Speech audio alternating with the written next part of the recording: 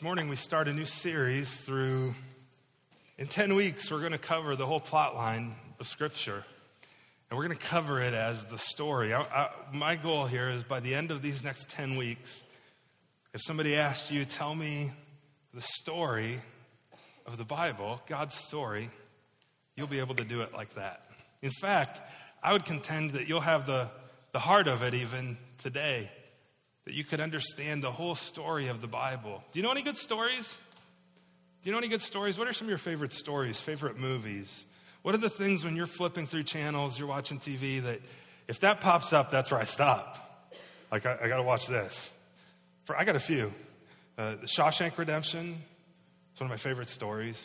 One of my favorite movies. And just it's compelling when you watch it. And if it comes on and I'm flipping through channels, I almost always want to stop and watch the rest of it no matter where it's at. Another one, on a lighter note, is The Sandlot. Little story about little kids playing baseball, and it's just nostalgic for me, playing baseball from when I was a little kid, and it's a lot of fun. Another story that I enjoy, I wouldn't call it one of my favorite, well, I mean, I put it up there, but I wouldn't call it my favorite, is, have you ever seen Lord of the Rings? You ever seen that movie? Somebody's like, yeah, I love it. Awesome. Some of you are like, oh, really? I can't stand that thing. Well, how many of you have seen it? Have you seen it? Okay, who's never seen it? Who never cares if they see it? All right, so here's the deal. I'm going to show you something that I had shown last spring, and I showed to our students this last Sunday. But for those of you who've seen it, you're going to see a little blip here, and it's going to make sense to you. But those who haven't, you're going to watch this, and you're going to learn basically it's just a bunch of facts from the movie. So Bryce is going to start that now, but I want to gauge your reaction to this after just seeing a list of facts about that story.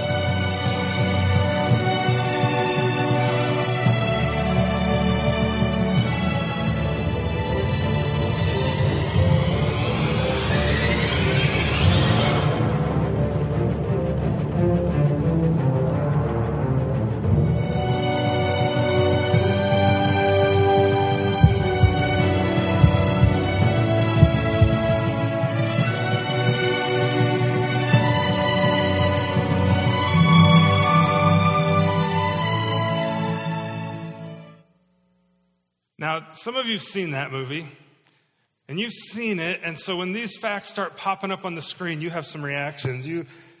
It's a reminder to you of the story, right? You had certain flashbacks there of like, oh, I remember that, that was so cool, yes, love it.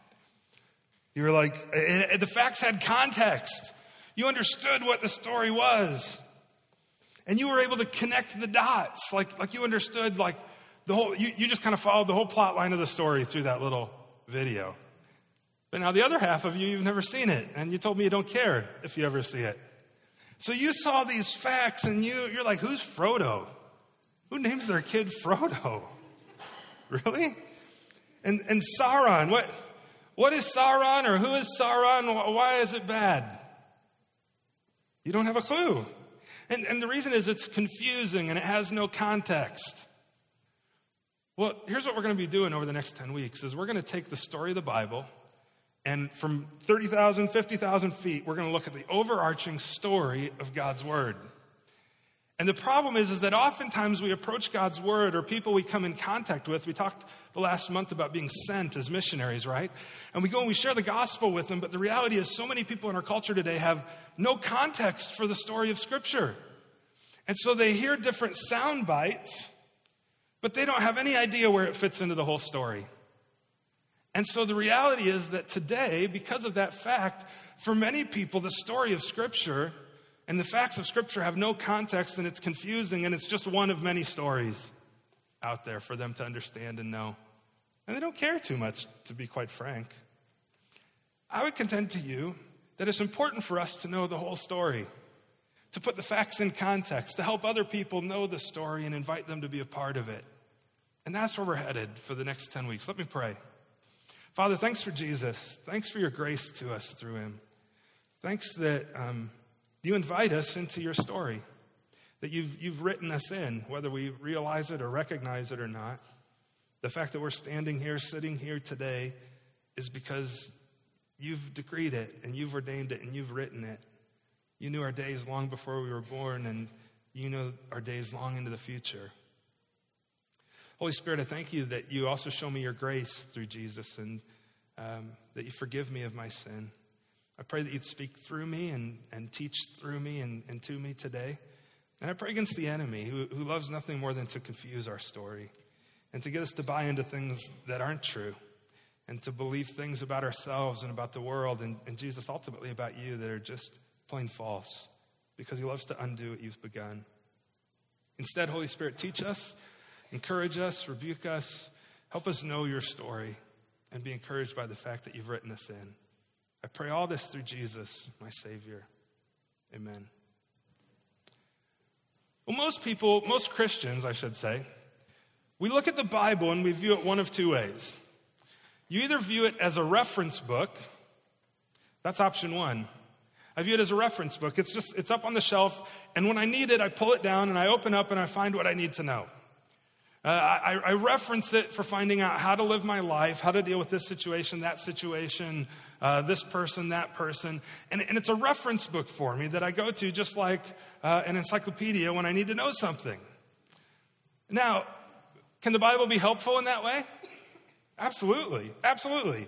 I'm not saying that that's a wrong thing. If anything, it encourages you to go to Scripture when you need reference, when you need something, and you need to understand how to live and how to function. But the problem is when we treat the Bible only that way, as a reference book, it really becomes me-centered, doesn't it? And the story becomes about me. And what does this have to say to me, about me, for me? Me. You know, it's very self-centered. Now, the other option to treat Scripture and to understand Scripture is not merely as a reference book, but as one big story. One big story. God's Word, do you understand this? Is one big story. From beginning to end. It tells the story of God's redemption and of God's grace to us through Jesus Christ. And it's one big story, and it has a plot, and it has information for how we ought to live our lives and how we are to function. You got to understand God's Word as one big story. And like any good story, it has a plot. Now think about your favorite story from earlier as I brought that up. Your favorite story has a plot line that's probably similar to something like this. First, the plot begins with an exposition, an introduction, maybe. And during this introduction, the setting of the story is there. And you learn who all the key characters are. You learn who all the main players in the story are. You learn who the protagonist is, who the antagonist is. You learn some of the supporting characters in that story. Think of your favorite story. The beginning of the story, the exposition, answers the question about your story. How did this all begin? How did it begin? Think about it. I bet your story starts with something like that. And it explains to some extent, sometimes vaguely, sometimes in detail, how did this story begin? That's what it answers. It answers that question. Well, after the exposition, any good story, it has a second piece to it where there's this rising action. And by the time you get to this part of the plot, you get to this part of the story, the main characters are introduced, right? You know who the good guy is. You may or may not know who the bad guy is, or maybe you know one or the other, but you know some of the main characters, and you know the setting, you know how it began, and now the main character is introduced, more will be introduced on the way, but the story's moving forward. And as it's moving forward, it's going to go toward the climax of the story, and everything, every character, every detail is pushing the story forward. You got some extra characters and some different things and rising action. The story goes, and it goes until it hits this third part of the story. It hits the climax of the story. And the climax of the story is where you find out if there's any hope for the future, because during that rising action, at some point during this, some kind of conflict or some kind of distress or whatever is introduced, and you find out something isn't right. Something's not quite right. You watch Frozen with your kids? You find out something's not quite right because every time she touches something, it freezes. And there's something not right. What is it? And you move forward until finally you hit this point of the climax of the story where the problem gets dealt with. Now, sometimes it's solved and resolved and life is good. Sometimes it's a tragedy and it's horrible and it's a sad story. But every story works its way toward that climax, doesn't it? I mean, like one of the ones I told about, the Shawshank Redemption. The climax is when he's crawling through the pipes to get out and bust free and gain his freedom. You're wondering, is he going to get caught? Is he going to make it? What's going to happen? And that's the climax of the story. Well, then after the story, after you hit the climax, the rest of the story, generally speaking, is usually about resolution to the story. And it tells you what the future holds. Sometimes it tells you a lot of detail. Sometimes it's just they lived happily ever after, if it's a Disney movie. Right? And you get this whole story from exposition to the rising action to the climax to the resolution at the end. Why does every story tell the same story? You ever thought about that? Well, hold that thought, because let me share God's story with you. God's story starts like this. It starts with an exposition where God says in his word, in the beginning, what's the next word? God. In the beginning, God created the heavens and the earth. It answers that question. How did it all begin? And you find out right in the beginning. In the beginning, God. In the beginning, God created. And in the beginning, he created things and it was good. There was harmony. It was a great, good creation. And the main characters are introduced. You meet Adam and you meet Eve. You meet the protagonist and God himself walking in the garden. And everything is fantastic. But you also, in chapter 3, meet the antagonist. And the antagonist is Satan, whose goal in all that he does is to undo and unravel what God has put together and what God has started and reverse it. And what happens in chapter 3 of Genesis is you start the rising action. There's a conflict that happens where, see, in the beginning, God said, you can eat of any tree in the garden. Any tree is yours, except one. Now, if you look in Scripture and read how big this garden was, like the space between these rivers, it's not like your garden in your backyard, I've told you, right? It's like Yellowstone. It's like this huge national park garden, and it's gorgeous, and it's beautiful. And you can eat from any tree in the garden, just not the one in the middle, God says. Because if you eat from that one, you'll surely die. And God does this to test them, to find out would they be loyal to him, that they really love him. Because if not, what is love if we don't have some kind of will to love God of our own volition, right? And so God gives them that opportunity, and what do? Well, they go, and Eve is tempted by this serpent. We find out later is Satan, God's enemy, and he tempts her, and he says, did God really say if you eat of that you'll... He surely didn't say that you die. And she's like, no, he did. And he says, you know why he doesn't want you to eat it? Because if you eat of it, you'll become like him. Well, of course, we find out she was already made in God's image, so she was already like him. But she buys into the lie, and she eats of the fruit, and she disobeys God. The one tree she couldn't eat from. And all the guys go, oh, man, really, Eve? Why'd you have to screw that up? Except, you know what? Guess where Adam was? He was standing right next to her being a coward. And he didn't step in and stop her from eating it. He bought into the lie too. Because she turns and hands it to him and he eats it. And they both sin. And now you read in chapter 3 what happens is they sin. And God, though, it's amazing. You know, God initiates going after him, because what's the first thing God says after they do that? He says, where are you? Where are you? God comes looking for them. What a good God. And then he promises in chapter 3, verse 15, that he's going to send someone to fix all of this that they screwed up. It's the first announcement of the gospel, Genesis 3:15. And the rest of the story then, between Adam and Eve and every other character after that, is moving the story forward. How is God going to do this? Well, we meet Abraham. God's going to do it through Abraham, and then through Isaac, and then through Jacob, and Jacob's 12 sons, and then the whole nation of Israel and Egypt. And he's going to rescue them from Egypt and bring them into the promised land. He's going to bring them into the promised land, and while they're there, he's going to offer them blessing if they obey, but they don't obey because they're like us, and they disobey. And so God says, okay, I'm going to send discipline, and they get sent into exile, and they get brought back, and God's still gracious. He's still working. The climate is still coming, and then finally you get to the New Testament, and here's Jesus. And that's the climax of the story.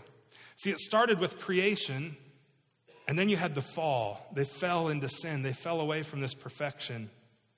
And the rest of the story is all working toward the climax, which is when Jesus comes to rescue us. And he rescues us because our sin deserves punishment. It demands payment in blood because we violated what God ordained. And Jesus does that for us, and he saves us. To anyone who would believe. Nothing I do, just if I believe. You're like, that's too simple. I know, but that's what he offers. He's a good God. And then the rest of it is the resolution. You read through the rest of the New Testament, and you find out that in the future, Jesus is coming again, and he's going to restore everything. There's going to be this restoration back to the way everything was, and it's going to be perfect, and there will be a happily ever after for those who've trusted Jesus. Isn't that good news? That's great news. And that's the story of the Bible. If somebody asks you, what's the story of the Bible? Well, creation, fall, rescue, restoration. That's the whole story. And everything in Scripture is pointing towards that. And you know what? That restoration piece is still in the future. So that means the story's not done. And guess who's part of it? I am, and you are. You're participants in this great story. You're one of the supporting characters in God's story, moving the story forward toward that restoration.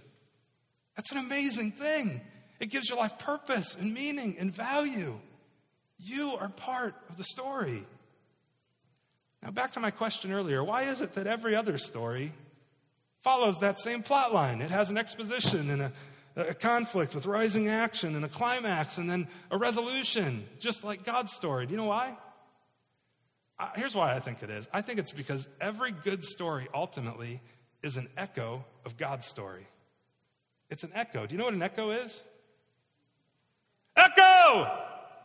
I woke some of you up, didn't I? Sorry. Welcome. We're about halfway done. An echo, when you hear it, it bounces off the wall and you hear it, right? You hear it come back, but you don't hear it quite perfectly, do you? You hear it bounce. Sometimes you hear it really well, sometimes you don't. But it bounces around and you hear pieces of that original thing you said or that original story. And every good story is just an echo. It's just kind of imperfectly bouncing off this plot line of God's story because he's written it into our hearts. He's written it into our hearts. Think about Cinderella for an example, right? Cinderella, you have a beginning. What was the beginning? Well, where there was Cinderella and she had a wicked stepmother and a bunch of wicked stepsisters. How did it all begin? There you go. And then you have some kind of problem. Well, she's just treated horribly by her stepmother and by her stepsisters, and it's just awful. And she's never going to get married. She's never going to meet anybody who's really going to love her, and she has to dress in rags when everybody else is all dressed pretty and beautiful. And I feel so bad for Cinderella, right?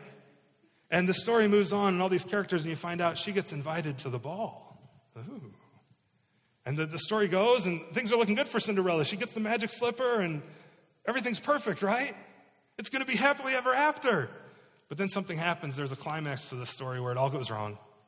It hits midnight, and she runs away. But thankfully, she left her slipper with the right guy. Because he comes back and finds her, puts it on all of her big-footed stepsisters, and it doesn't fit him, but it fits perfectly on her perfect little foot, right? And then what? Oh, there it is. Restoration to the way it was, happily ever after. We could go through about any story, and you could follow that plot line because it echoes God's story. It echoes God's story. And what we're going to do is we're going to take 3 weeks and look at this creation part of the story. We're going to take a few weeks and we're going to look at the fall part of the story, what went wrong. We're We're going to take a few weeks and we're going to look at the rescue. How is God dealing with this? And then the final part of the story, the restoration. What's the future hold? What's the future hold?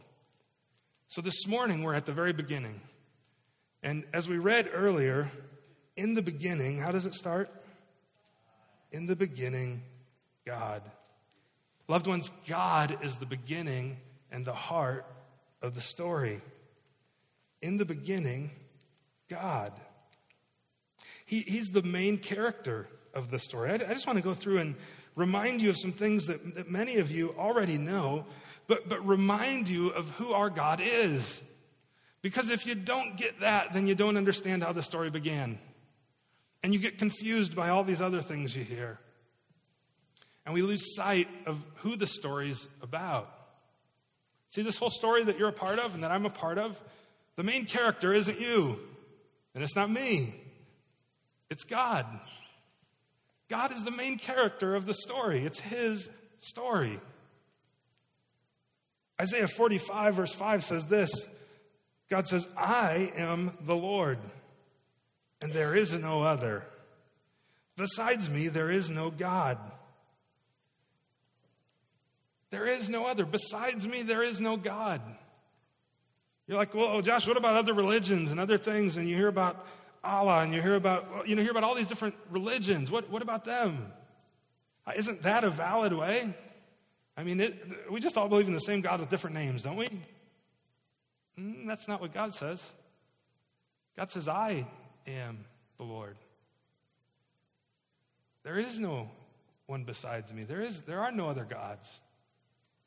I would contend, just as an aside, I think all those other gods that you hear people worship, ultimately, this is my opinion, but I believe there's probably demons who are named those names, and people are worshiping false gods.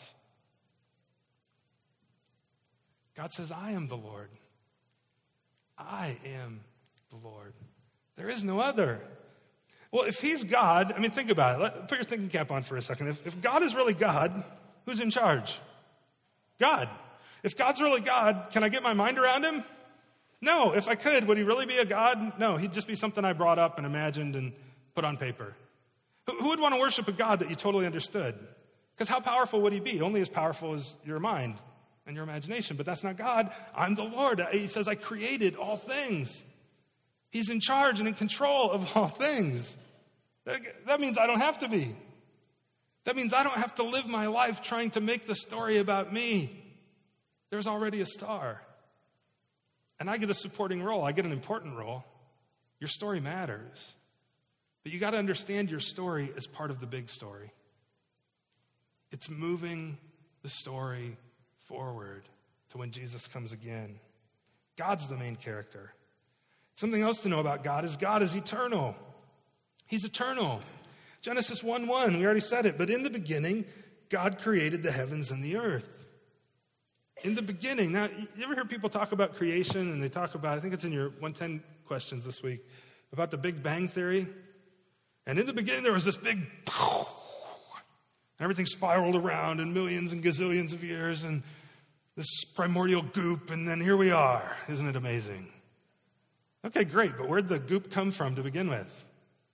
I don't know, it just boom. Okay, yeah, but what caused the boom? I don't know, it just boom. Yeah, but where did it start? I don't know. Quit getting religious on me. Listen, in the beginning, God. And I know that's hard to get your mind around because we're created. We have a beginning. God has no beginning. He's eternal. He sees time, and he comes into time. He's not bound by it. He has no beginning. He has the power to speak, and it's there. He spoke, and it came into existence. God's eternal. He's the main character. He's eternal. He's the creator of everything. He's the creator of everything, number 3. God's the one, as I just said, who he just spoke, and it came into existence. He created the story to tell. Now, one of the attributes we know of God is that God, we'll get to this, that God is loving, right? And if God is perfectly loving, love is is often about, it's an action where I share and show concern for other people. Now, God is Trinity. We'll get to that too. I'm getting ahead of myself. But the most loving thing he could do really is to create us to share his love with. And he created all things to point to him because he's of most value. God's the creator of everything. Isaiah 40, verse 28. Have you not known? Have you not heard? The Lord is the everlasting God, the creator of the ends of the earth. He doesn't faint. He doesn't grow weary. His understanding is unsearchable. Think about the things you create.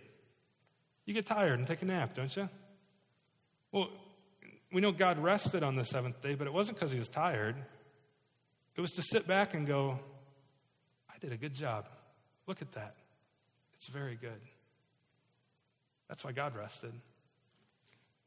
He doesn't grow weary. Psalm 19:1, the heavens declare the glory of God, and the sky above proclaims his handiwork. This morning I had the opportunity to preach this morning at Bowdoin Church and out on the lake and the sunrise, and it's gorgeous. And to stand there and proclaim to all these people in their boats, say, look, Jesus made that. He made it. He created it. It's the glory of God. The heavens declare the glory of God, and the sky above proclaims his handiwork. Well, he's the creator, and he's powerful, so sometimes we think, boy, I don't know if I can approach that God. Except you can, because number 4, God's relational. He's relational. First, letter A there, he's triune, meaning he's Trinity. He's one God in 3 persons. Father, Son, and Holy Spirit. He's Trinity. And he's in loving relationship with himself. We don't have time to unpack that, and we'd need a few years to even come close to unpacking all of that because there's so much truth there. But you need to understand that God, by his very essence and very nature, is relational. And we're created in his image, so we're relational. And we love to be in relationship and need to be in relationship with others. Genesis 1:26, then God said, you ever wonder why it said this? Let us make man in our image. Does God just talk like, very much like this with an accent? Let us make in our image. Is that how he talks? No, he says it because he's Trinity. It's 3 persons, one God. 3 persons, one God. And let them have dominion over the fish of the sea and over the birds and the heavens and the livestock, over all the earth, over every creeping thing that creeps on the earth. So God created man in his own image. In the image of God, he created him, male and female. He created them. When Jesus tells us to make disciples, he tells us to go and baptize them in the name of the Father, Son, and Holy Spirit, the Trinity. God's in relationship with himself. He's relational. Not only this, but he's a talking God. God speaks. He speaks right away in Genesis chapter 1 to his creation. 1, he talks to create, and then he talks to his creation. In the beginning, God created the heavens and the earth. The earth was without form and void, and darkness over the face of the deep, and the Spirit of God was hovering over the face of the waters. And God said, let there be light. But then in chapter 3, we see him actually talking to his creation, talking to us. But the Lord called to the man and said to him, after he had sinned, where are you? Where are you? Why? Because he's relational, and he wants that relationship with us. He's full of love, compassion, mercy, and goodness. If you're not relational, how do you show love? How do you show love if you're not relational, or compassion, or mercy?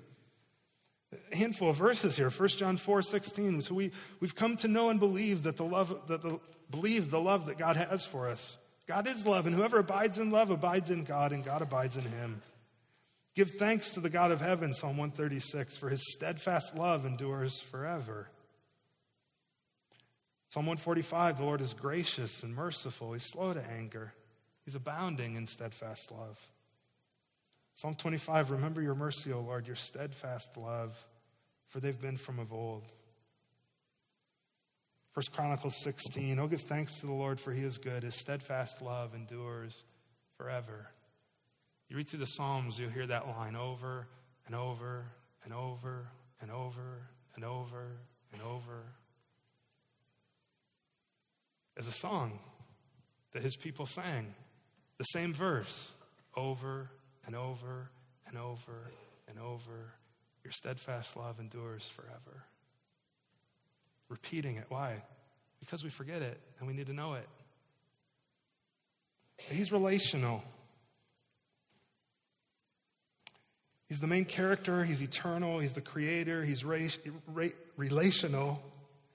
And number 5, God is the king and sovereign ruler of all. He's the king. And he's a good king. See, so many kingdoms on this earth, they start out maybe good, or maybe they're just wicked, but even the best of kings, look at David in the Old Testament. Started out great, but then we find out he's a man too, and he failed. And there is no king who's perfect, except the king, Jesus himself. And when he comes and restores all things, and he reigns as king, guess what? It's going to be this benevolent monarchy where everything is good, and we love the king because he's always looking out for us in the best possible way. His thoughts are toward his people. And he rules everything. Psalm 95, for the Lord, do you agree with this? The Lord is a great God and a great king above all gods. In his hand are the depths of the earth. The heights of the mountains are his also. And the sea, it's his. He made it. And his hands, they formed the dry land. Oh, come, let us worship and bow down. Let us kneel before the Lord our Maker, for he is our God. And we are the people of his pasture, the sheep of his hand. You know what comes right after that, after a reminder of God as our good king? So today, if you hear his voice, don't harden your hearts. He's a good king. Trust him. Number 6, not only is the king and sovereign ruler of all, God is the holy and righteous judge of every created thing. God is the holy and righteous judge. Let's unpack those a little bit. What does it mean that he's holy? Well, to be holy means that he's separate or he's different. He's other. He's not like us. We're like him. We reflect him in some ways. But he's not like us. He can see things with an eternal perspective. He can step out of time. He knows all things. He has all power. He's perfectly good. He doesn't sin. He doesn't screw up. Aren't you thankful that God doesn't mess things up? He's holy. Not just holy, but holy, holy, holy, Isaiah tells us. Not just holy, holy. Totally, completely holy and different than us. And if he wasn't, why would we worship him? If he wasn't, why would we love him? Well, he's the holy and righteous judge. Guess what? Since he's separate, he sees things perfectly. He discerns the motives of my heart. Whereas sometimes I don't discern the motives of my heart. And I think I'm doing this for all the right reasons, and God can look at my heart and recognize, Josh, there's some work to be done right there. And he's right. And thankfully, I don't need to worry then about what other people say about me, good or bad. In fact, it's a snare and a trap, the writer of Proverbs says, to worry too much about what man says or to be afraid of other people. God's the judge. Paul tells, as he writes one of his letters, he says, you know what? It's a very small thing what you think of me. Because I have a judge. I have a ruler who's over me. Remember that the next time you get caught up in thinking, especially students, this is a big one at your age. I remember it, and it's honestly, it's for adults too. We just hide it better. But worrying about what people think. When in reality, God is the holy judge. He knows you, loves you. He knows all things, and he cares about you. And so maybe for all of us, we'd think the next time we worry about what somebody else thinks about us, we just start singing, it's a small thing after all. It's a small thing after all. What you think of me is a small thing after all. It's a small thing. Why? Because my God, the good and perfect King, good and perfect Father, he's the holy and righteous judge of me. He's the audience I live my life before. It's his story that I'm a part of. And he's the main character. And I'm just here to move the story forward. Far be it from me, the writer of Genesis says, chapter 18, verse 25, far be it from you to do such a thing, to put the righteous to death with the wicked, so that the righteous fare as the wicked. Far be that from you. Shall not the judge of all the earth do what is just? In other words, God himself.